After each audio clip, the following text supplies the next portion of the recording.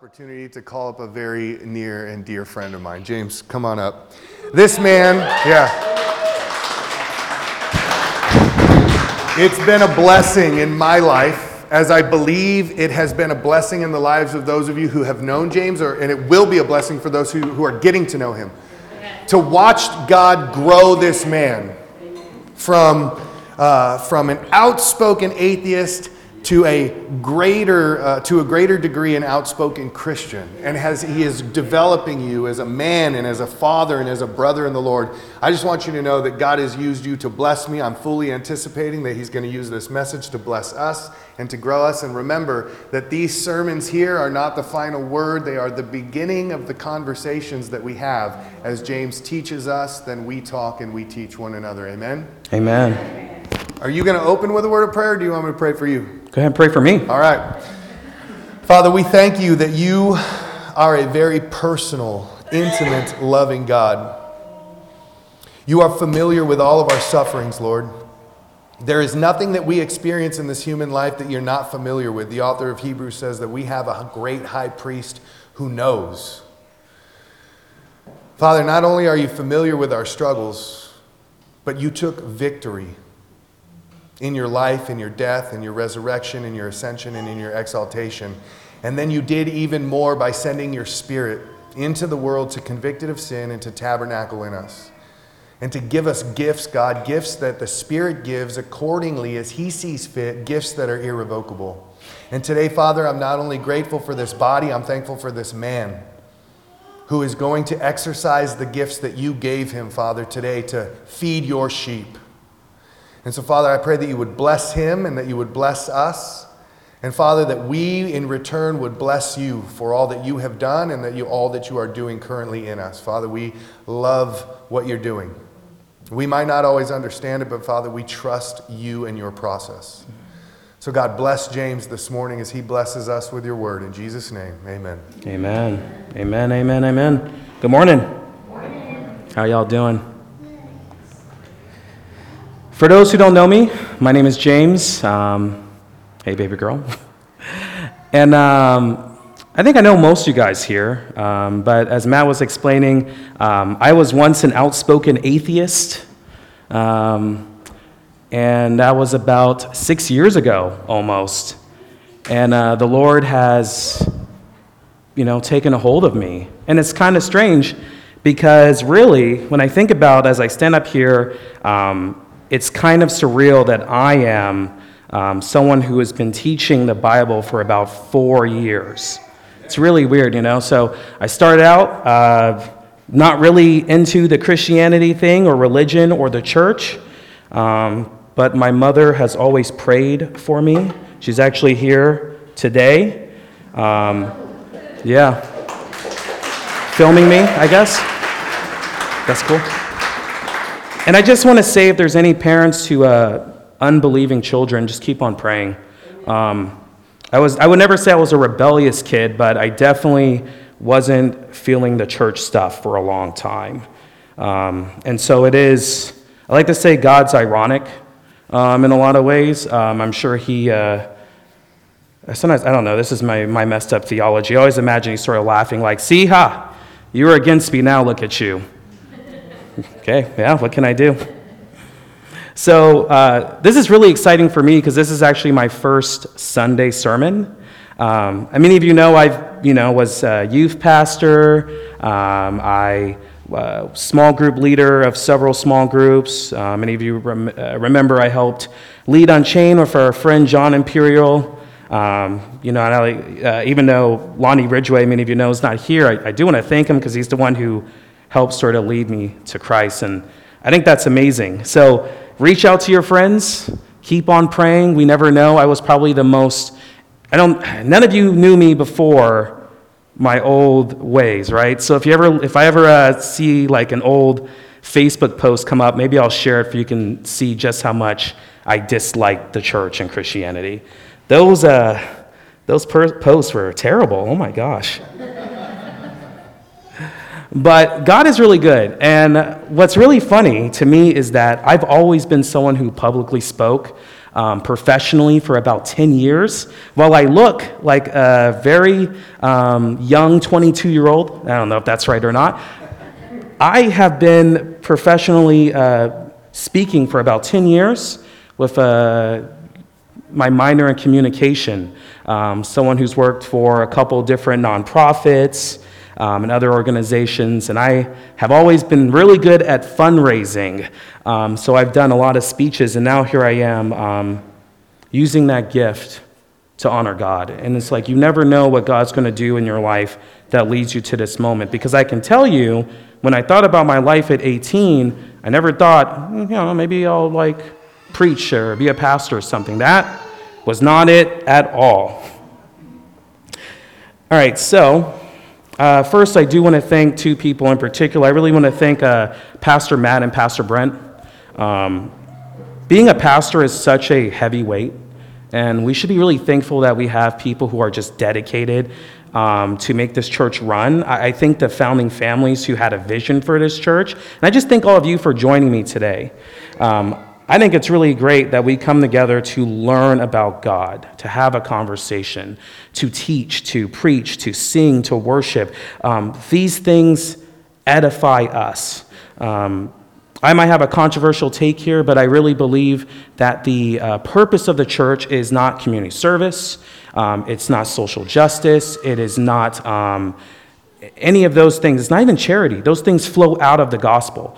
But in fact, it is the teaching of the word and being present at the Lord's table and the edifying the saints. And it's one of our greatest gifts that some theologians call the ordinary means of grace. And today we get to experience that. And I think it is the greatest purpose of the church.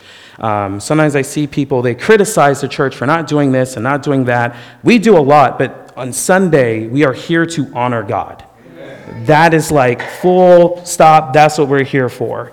So I don't know. Maybe that wasn't very controversial because y'all are saying amen to it. So now, as I was preparing this sermon, this is really hard. I am usually a really good writer.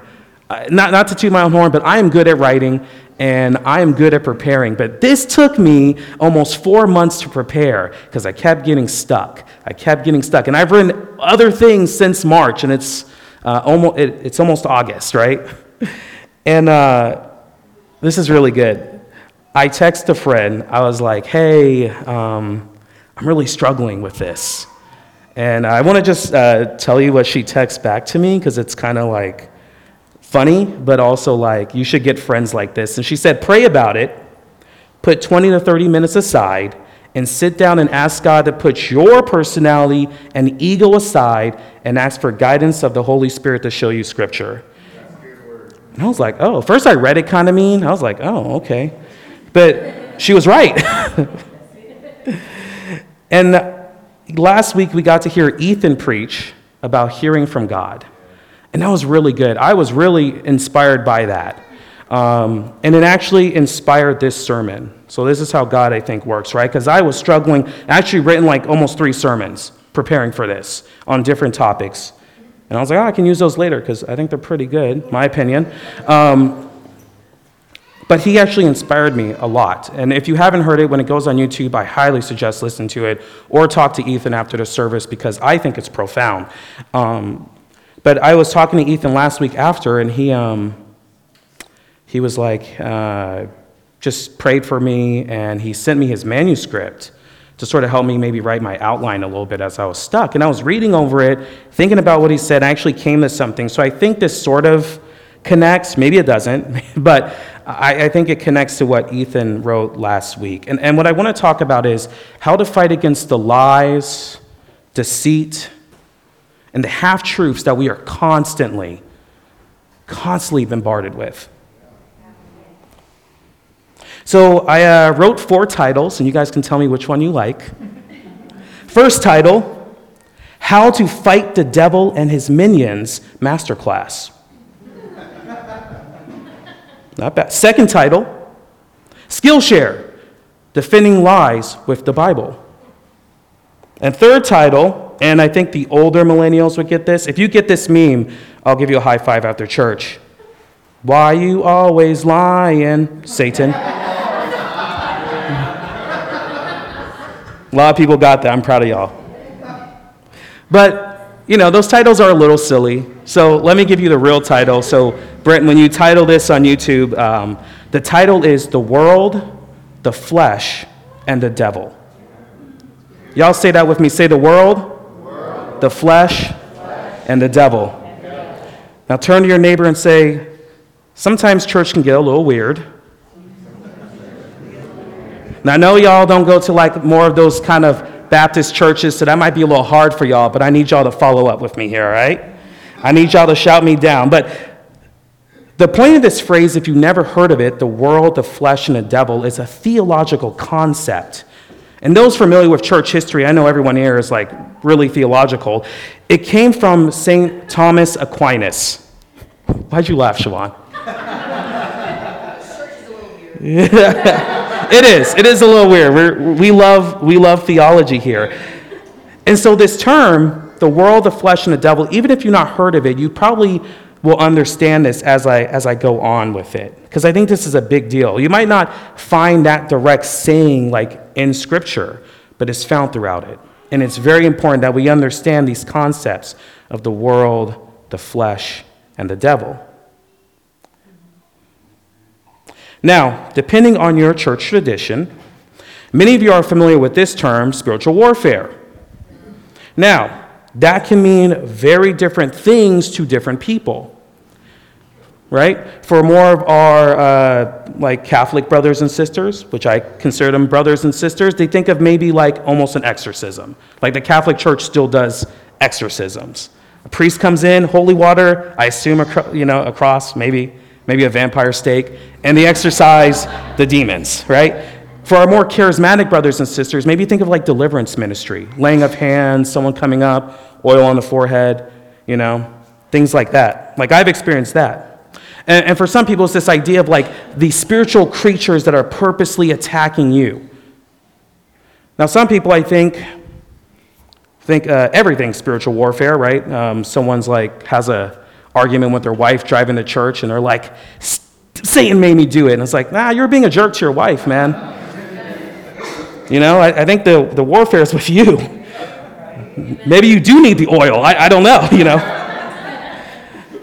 But this whole idea is that there actually is a battle. Like there's actually these spiritual creatures. There's this darkness that like takes over the world that actually wishes to destroy you.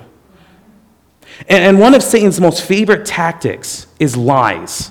Lying is one of his favorite things. And this is all over. This is the world we live in, our society. This is ourselves. I don't know about y'all, but sometimes I lie to myself, right? And then actual demons. So I want you guys, let's see if we can do this better. Turn to your neighbor and say, we're fighting demons today. Almost, just still not there though. So I want to first just sort of take each concept and explain it, and then I'm going to teach you guys how to fight against the lies that exist in the world. So this first idea, what exactly is the world? We say that a lot in church. We don't want to be worldly, that is of the world. But what is that? I never understood that until recently, because I would hear that all the time. My mom's always like, you listen to worldly devil music. Okay? I don't know what that means, Mom, but I'm sorry. So I want to start with, let's start with Scripture. I'm just going to do, this is going to be like a survey of this idea. It's not going to be super in-depth, but I think you guys will at least get the basics down. So can you turn your Bibles to Romans 12:2? And Brandon, can you read Romans 12:2 for me? Romans 12, verse 2.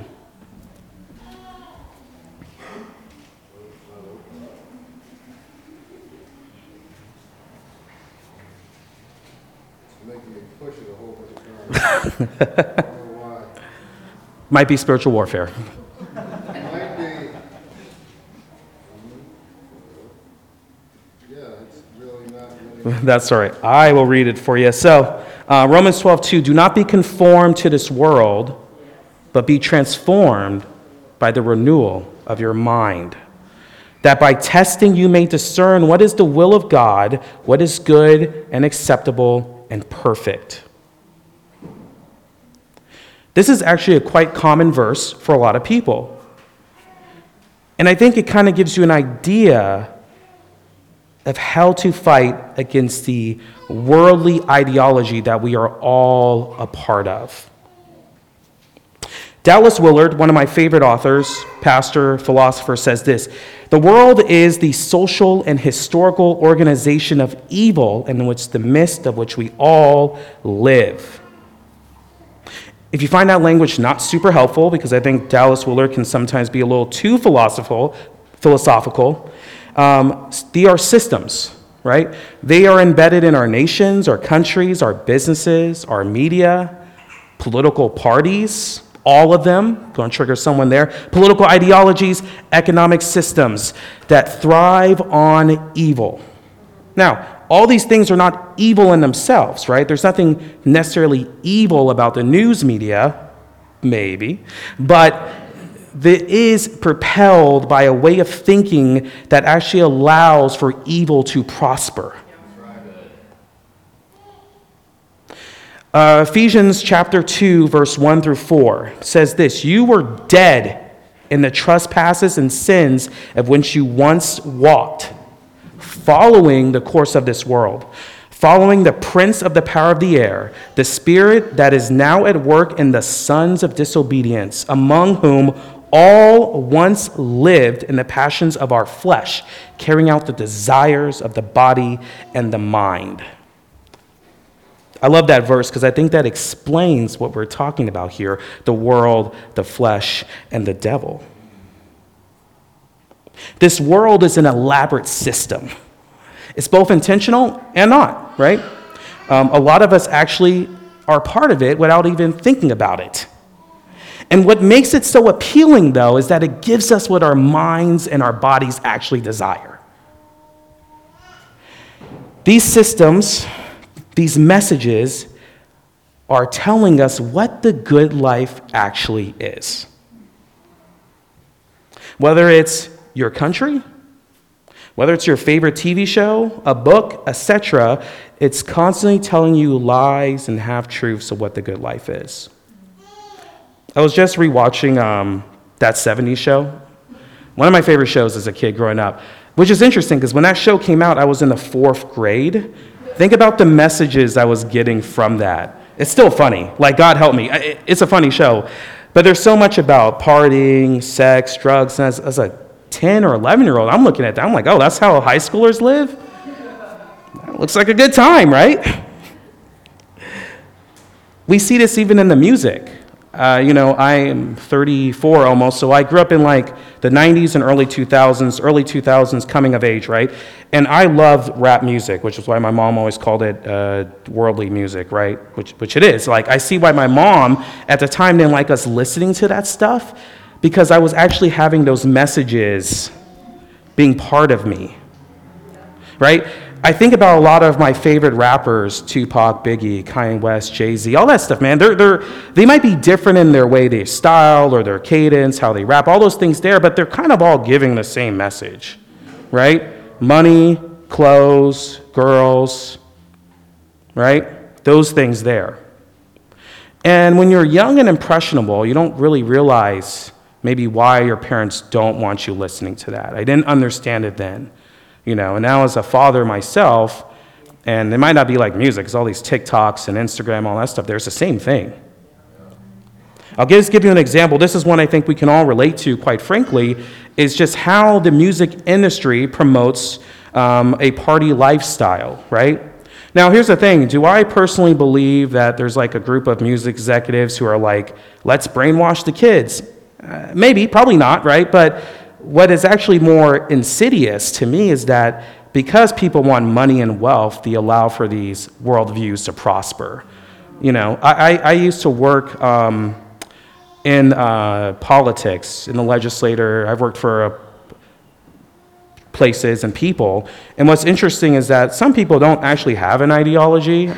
Like some people, like in the news media, just want your dollars. They don't really care what you believe. Like the company that owns, or Warner Broadcasting owns CNN, and they own One American News. CNN's like this liberal media thing. One American News is pretty conservative. They don't actually care what you believe. They just want you to keep watching for they can get your dollars. It's a pretty good business. Like, I don't know, if you're looking for investment, Warner might be the place to go. But then you'll be part of the world. See, that's the problem there, isn't it? No. But this lifestyle that was perpetuated to us, right? It had a profound impact on me and my friends, actually. And then it came all the way into adulthood, you know? And I think about it now, especially when you're a young teenager.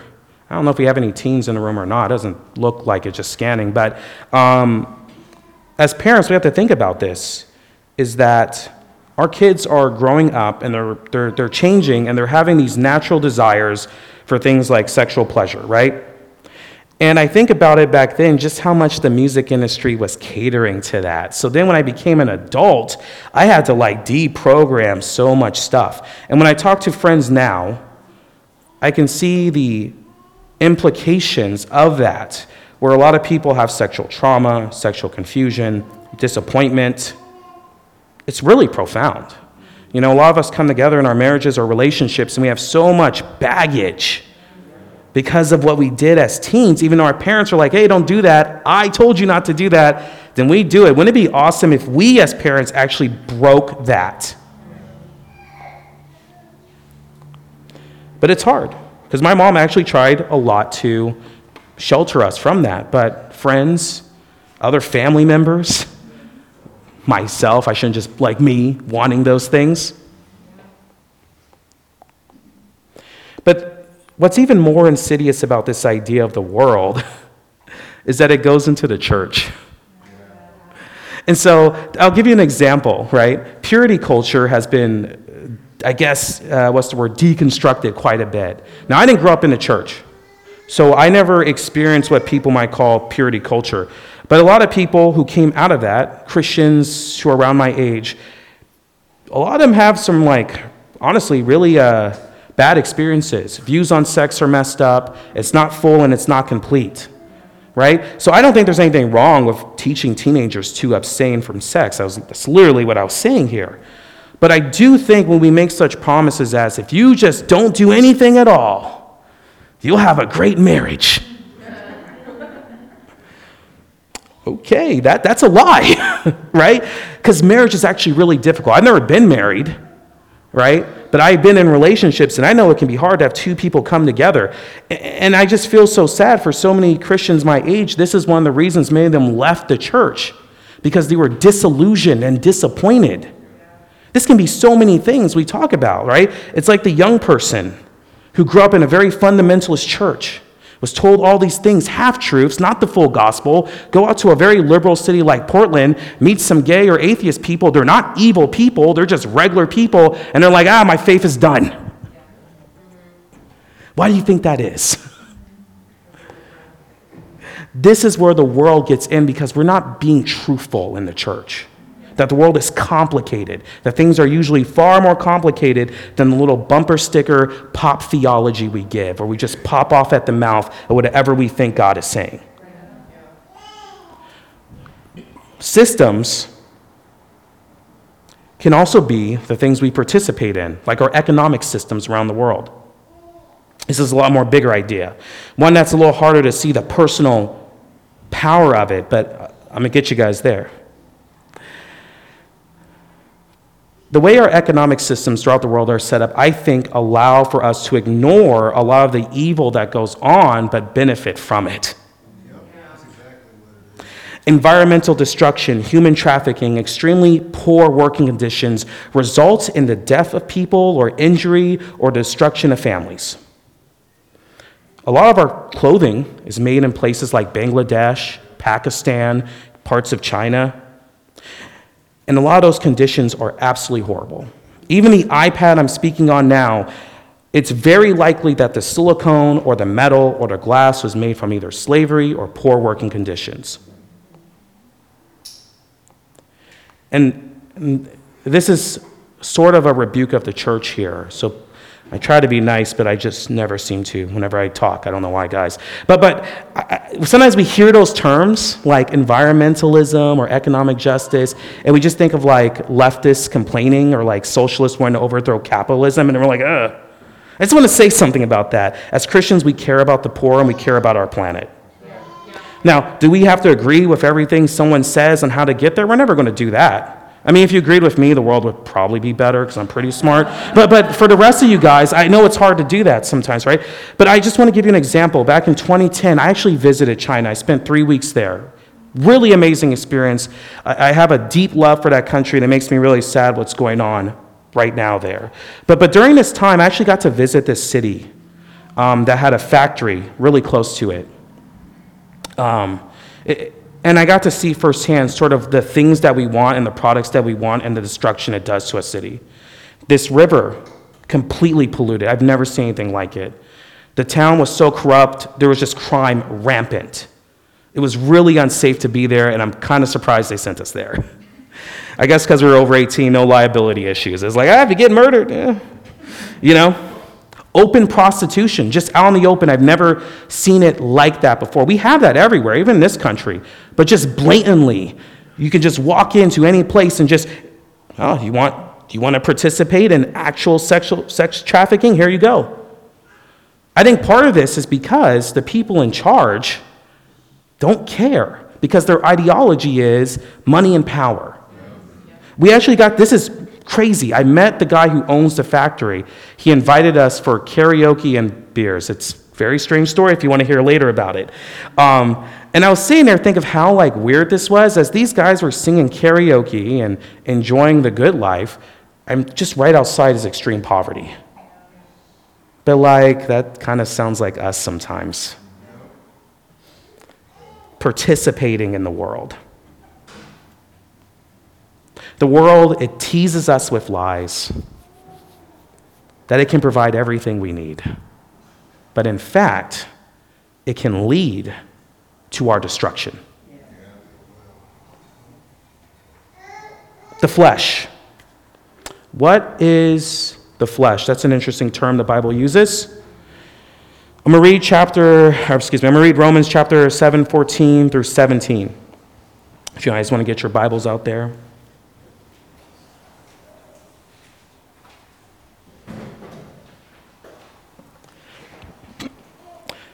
For we know that the law is spiritual, but I am of the flesh. This is Paul, the Apostle Paul, writing to the Romans church. Sold under sin, for I do not understand my own actions. For I do not do what I want. While I agree with the law that it is good, so it's not longer I who do it, but the sin that dwells within me. This idea of flesh is pretty simple. I think most of us understand personal sin. You might be saying, "No, James, how does sin and the flesh lie to us?"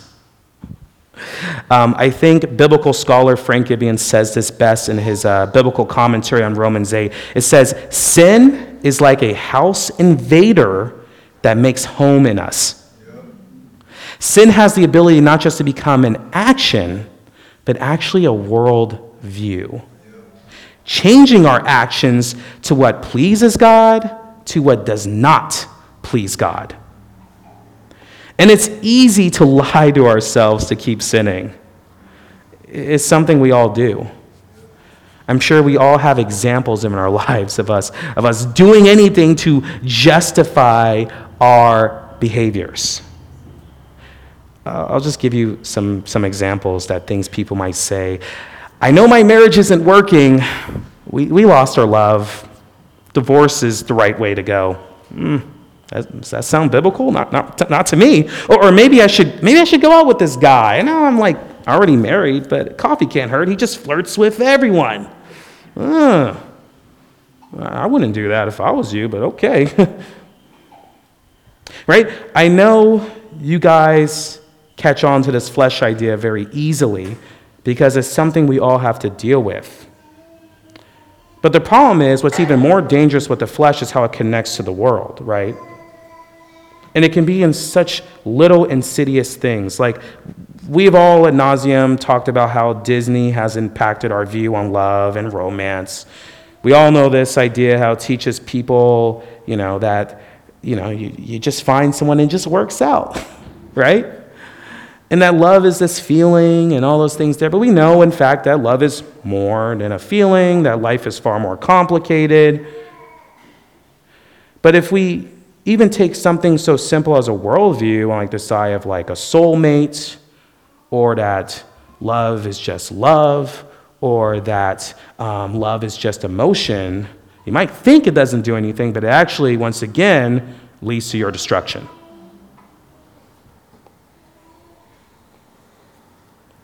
But I want to focus on the big one next, because I think we all get the idea of the flesh really well. What I want to talk about, spend a little more time on, is this idea of the devil. Turn to your neighbor and say, we're talking about the devil. Oh man, why aren't you guys on it? Oh man. We're all going to visit a black church next Sunday, all right, Matt? That's just it. Y'all got to do it a little better, man. All right. Now, the devil, for many of us, kind of feels not like a real thing, or that he's super powerful and controls the entire world. Both of these are not very good way of viewing what the idea of who Satan is and the rebellious demons that work with him. This idea of the rebellious Elohim, and for those not familiar with that, just the spiritual creatures who rebelled against the Lord. The devil, for a lot of us, just feels archaic and kind of strange, right? Especially as Westerners, we're way more influenced by the Enlightenment and by secularism than a Christian worldview. Many of us can't really relate to this idea like our ancestors did, that the world is spiritual. We separate the two. We're not mystics, right? We are people who are completely enveloped in a modern Western worldview. And when you have this idea of demons and the devil, even though theologically we believe it's real, feels, even to me personally, kind of out there at times. But that's not how Jesus saw it. And I think if we want to get our view from anything, we should get it from the Lord himself. And so many of us have so many interesting ideas. And I just want to say this, if your idea that the devil is all-powerful, or that demons are hiding behind every rock, behind my iPad, maybe, I don't know if this has been blessed or not, but then you're not really there. And if you think that when we read the story of Satan, that it's just like a representation of evil, then you're also not really understanding. Satan's actually this as an actual person, like an actual creature, an actual thing. So we're going to go to John chapter 8, and we're going to read verse 42 through 44. And just for some context here, Jesus is talking to the Pharisees here. And if you haven't read John chapter 8, I highly suggest you do for more context. But basically, he's talking to the Pharisees, and he's doing what Jesus does. He's just, making a mockery of them.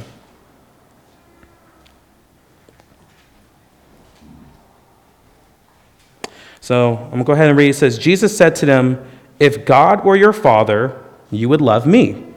For I came from God and I am here. I came not on my own accord, but he who sent me. Why do you not understand what I say? It is because you cannot bear to hear my word. You are of your father, the devil, and your will is to do your father's desires. He was a murderer from the beginning and does not stand in the truth, because there is no truth in him. When he lies, he speaks out of his own character, for he is a liar and the father of lies." The father of lies.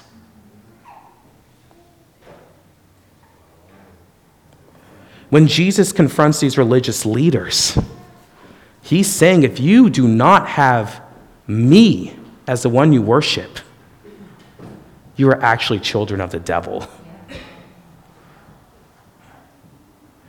And I can't say that every Pharisee, these were Jewish religious leaders, were bad people. I know sometimes we do that in our mind. No, these people just didn't understand who God truly was. So they became children of Satan. And for all those who don't believe in Jesus, I don't know what else to say, but according to our Lord, you are literally antichrist.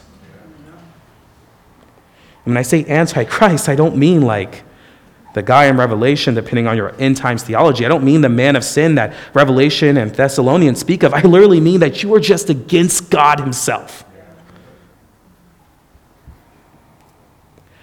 I'm going to read part of Genesis 3 to kind of really explain this more. But as we pull our Bibles up today, I want you guys to think of 1 Peter 5:8 that says, be alert and of sober mind. We're always talking about the mind here, the mind.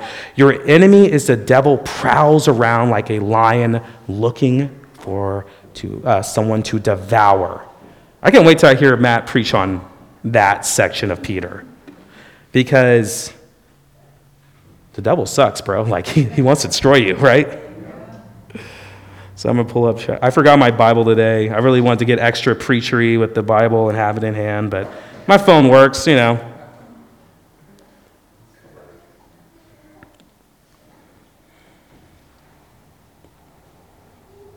All right, so we're going to read through here. Now, this is Genesis 3. We're going to talk about the fall. And you guys are going to see something very interesting there on how the devil actually operates. Now the serpent, which many have interpreted to be Satan, the adversary, the Satan, whatever this creature is, was more crafty than any other beast of the field and the Lord God had made. And he said to the woman, as we know Eve, did God actually say to you, shall not eat of any tree in the garden? And the woman said to the serpent, we may eat of the fruit of the tree in the garden, but God said, you shall not eat of the fruit of the tree that is in the midst of the garden, neither shall you touch it, lest you die. But the serpent said to the woman, you will surely not die.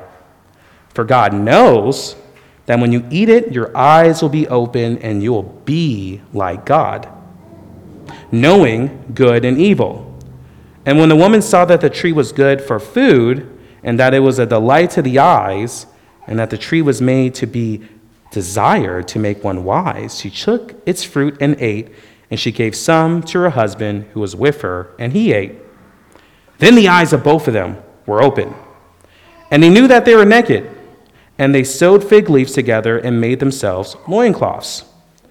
And they heard the sound of the Lord walking in the cool of the day, and the man and his wife hid themselves from the presence of the Lord God among the trees of the garden. But the Lord God called to the man and said to him, where are you? And he said, I heard the sound of you in the garden, and I was afraid because I was naked, and I hid myself. And he said, who told you you were naked? Have you eaten of the tree in which I commanded you not to eat? And the man said, the woman whom you gave to me, she gave me the fruit of the tree, and I ate. And the Lord said to the woman, what is this that you have done? And the woman said, the serpent deceived me, and I ate. Ooh, gosh. So there's a lot there, right? One of the things I noticed when we talk about spiritual warfare is sort of this idea that a demon might be possessing someone, or what's called oppression, whatever your theological term is. I don't really have a huge opinion on it. But this idea of people being demonized is sort of this thing where someone takes someone over and they make them do a bunch of stuff. What's interesting here is Satan doesn't do that. He doesn't possess or oppress Eve. He doesn't force her. He doesn't take his tail and then grab the fruit and then put it in her mouth. He doesn't coerce her. He doesn't force her in any way at all. He simply makes her question reality.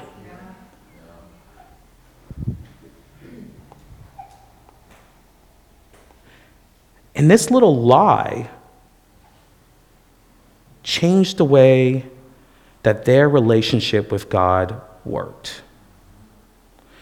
Because of this lie, he created mistrust between Adam and Eve. The woman you gave me. What? Bro, that was your bone of your bone, flesh and flesh, just the previous chapter. They were ashamed of their nakedness. Now, I always imagine Adam and Eve just to be really hot, to be honest, right? I don't know about anyone else. I guess I'm the only one. That's fine. But I imagine that they're just really good looking. Why would they be ashamed to be naked, right? I don't know. Maybe they had a little pudge or something, I don't know. I don't know if people were doing like CrossFit back then. But that's interesting. They were ashamed of not just their nakedness of God and the vulnerability they had with our Lord, but it caused a division themselves. They looked at each other for the first time and were like, oh, you're different than me? It was no longer like, this is my person. There was immediate separation.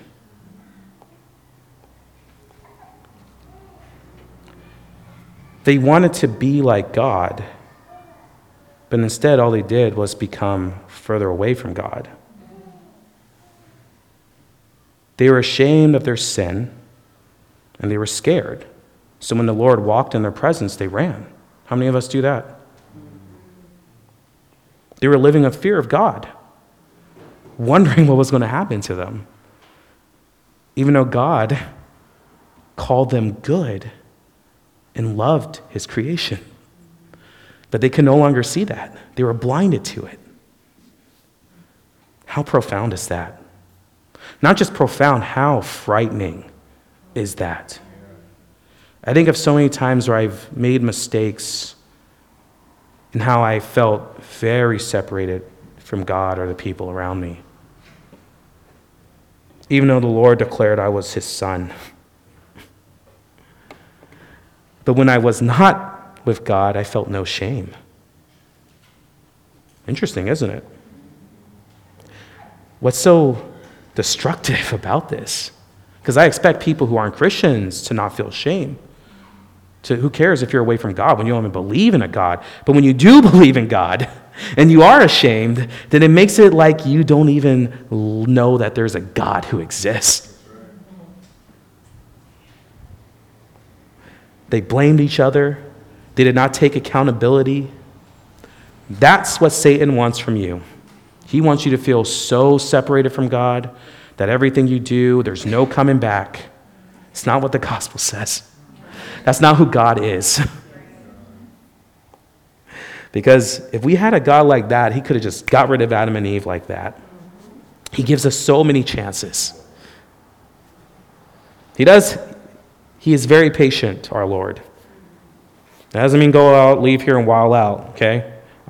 But he does love you. So now we have an understanding of the world, the flesh, and the devil. We got those concepts down, right? Down, right? Okay. Come on, guys. You got it. Got to do this back, right? So we have this understanding of the world, the flesh, the devil. The world is the systems that operate. The flesh is the thing within us. And the devil and his demons are personal creatures that actually wish to destroy you. But, okay, you have all this knowledge. What next? What do you do with this? What do you do with theology if you don't have a way to actually use it? Right? I mean, I guess I could talk on stage for 40 minutes. But what else do we need with that? I'm going to give you guys some practical tips on how to fight these lies. And we're going to use the perfect example, Jesus. We're going to look at what Jesus did because I think that's the only way to understand. So Jesus, after getting baptized, what's the thing he goes to? Where's the next step he does after that? He goes into the wilderness, right? He starts practicing what many us call the spiritual disciplines. Now, for those who don't know what the spiritual disciplines are, there's these ideas. You probably do them all the time and maybe just have a word from fasting, prayer, silence and solitude, scripture reading, worship. There's more depending on your church tradition. Some say simple living, things of that nature. But I sort of like that short list of just like prayer, fasting, solitude, scripture reading, worship. That's like really easy to remember, and we all do that to a certain extent, or many of us do. Jesus in the wilderness there is doing all of it, right? He's fasting for 40 days, which that's a crazy diet plan. Man, woo. He is praying to the Father. He is one. The Spirit is leading him. Jesus is showing what it means to live in the Spirit, to be obedient, right, to the Father, even though he is God himself, and the Holy Spirit is God himself, right? But it's an example of what that looks like as disciples. And I don't know about y'all, but when I'm hungry, I don't feel super strong personally. I feel kind of weak. When I'm tired, I don't feel like I'm on it, right? And sometimes even being alone, I feel like can be a real distraction for me. Instead it no longer becomes solitude, it can become loneliness for a lot of people. But our Lord does it so well, so when Satan comes and approaches him, he's not at his weakest, he's actually at his strongest. What is up with that? Because, bro, if Satan came to me and I was fasting 40 days, I'd be like, look, bro, I can't do this today. Like, you gotta come back. But as Jesus was preparing for his ministry, right, as he's fasting and praying, when Satan comes and he literally offers him the world, he doesn't have a chance. Satan is defeated like that. There's nothing he can do because he's empowered by the Spirit. We talk a lot about what it means to live in the Spirit, right? And once again, depending on your church tradition, that can mean a lot of different things. But I have a very simple idea of this. It is simply being obedient to God, a life of prayer, a life of community, and just asking God to lead you where to go, and then being in the Word. That's what we say a lot about a text-driven people. Because I honestly believe this. When we are not grounded in Scripture, we can go off to a lot of different things. And yeah, we're going to have different interpretations, different ways of viewing church history, all these things there. I love those debates. I love those conversations. But I will say this. If you don't have any foundation, you will sink real quick. So when Satan is coming and he's quoting Scripture, like Satan knows Scripture, not well, because clearly he doesn't, because he doesn't realize he's going to be thrown in hell at the end of this story here. Yeah. But he keeps trying to use Scripture, what he thinks is the truth, to convince Jesus. But every time, Jesus is just like telling him the actual Scripture and what it says and what it means. I really believe if you are not founded in truth, guys, he will lead you off a cliff really quick. Or you'll lead yourself off a cliff. Or the world will lead you. Either way, you're going down. Like, it doesn't matter. Whatever your metaphor is, it's not going to go well for you. What's another way to fight against the lies of the world, the flesh, and the devil is community? You guys are all here. You're in a church. Having good friends, good Christian friends really matters. You need people who will tell you the truth, right? You need people to remind you. We live in a society where that word empathy is sort of like the highest value. And I'm am I an empathetic person? Sometimes. I won't say I am.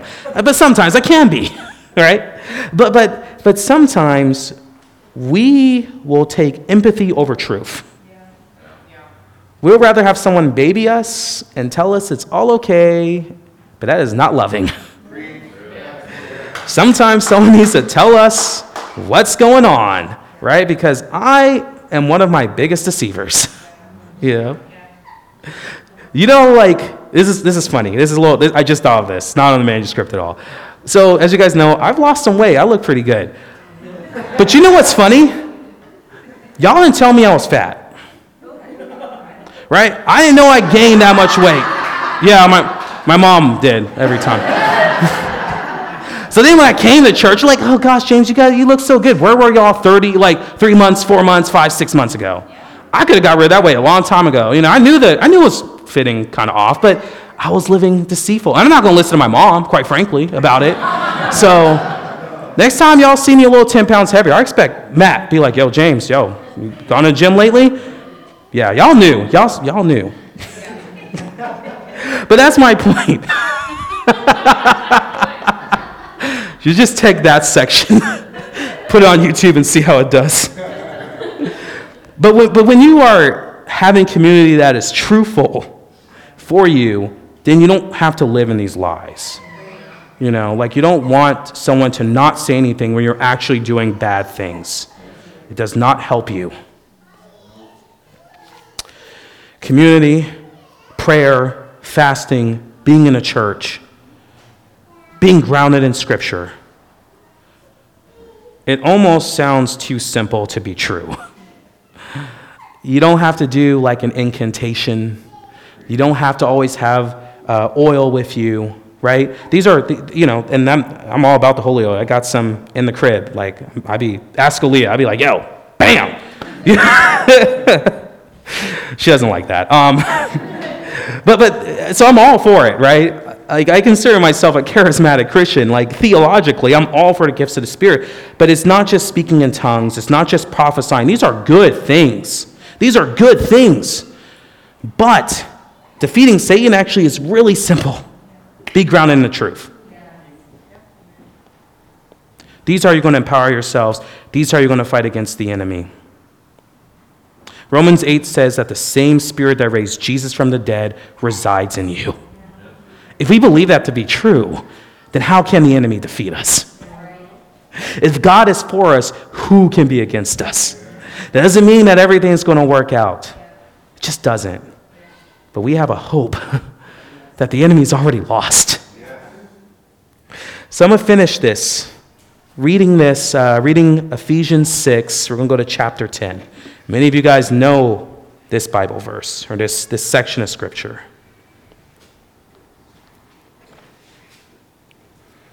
Ephesians chapter 6.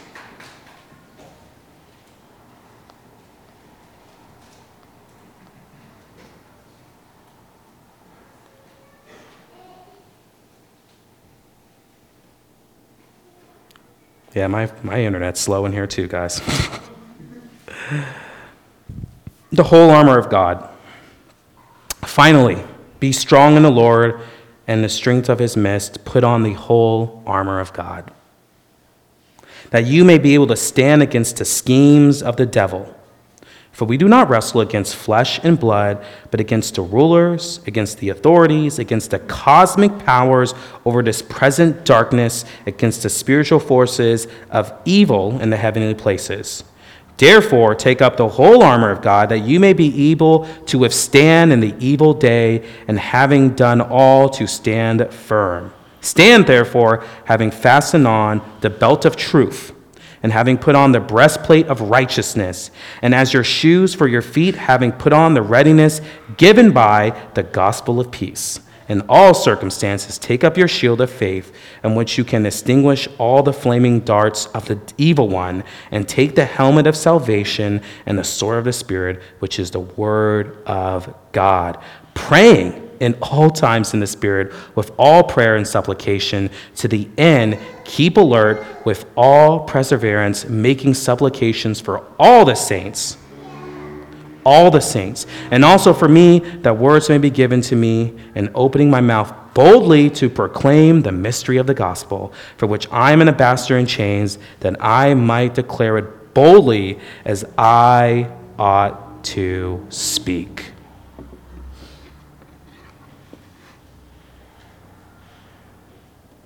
That's what you guys got to do. If you're feeling like you can't remember everything I just said, read Ephesians 6. Be empowered by it. Let God just lead you. Let the Spirit lead you. Be grounded in Scripture. And you'll be able to make it through, even through the hardest of times.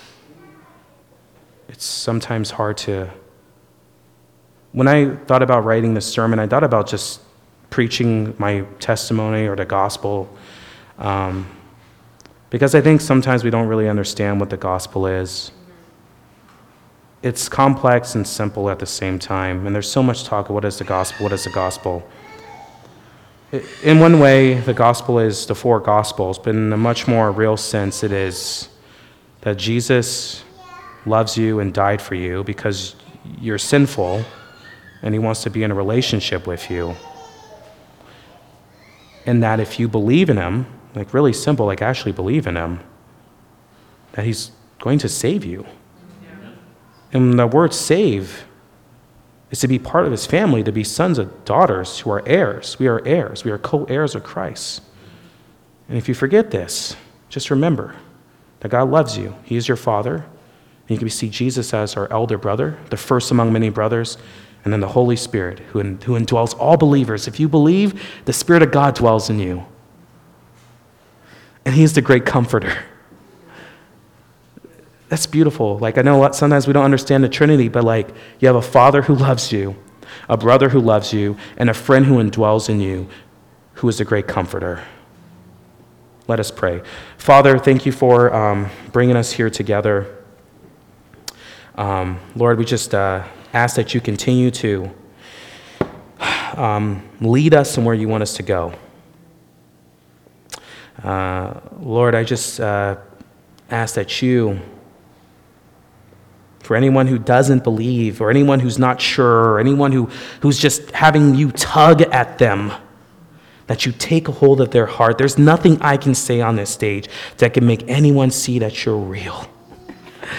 But if you are, Lord, avail yourselves to them and to us over and over again so we can remember who you are.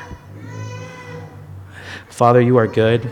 We thank you for dying for us, for coming down and empowering us, and we love you.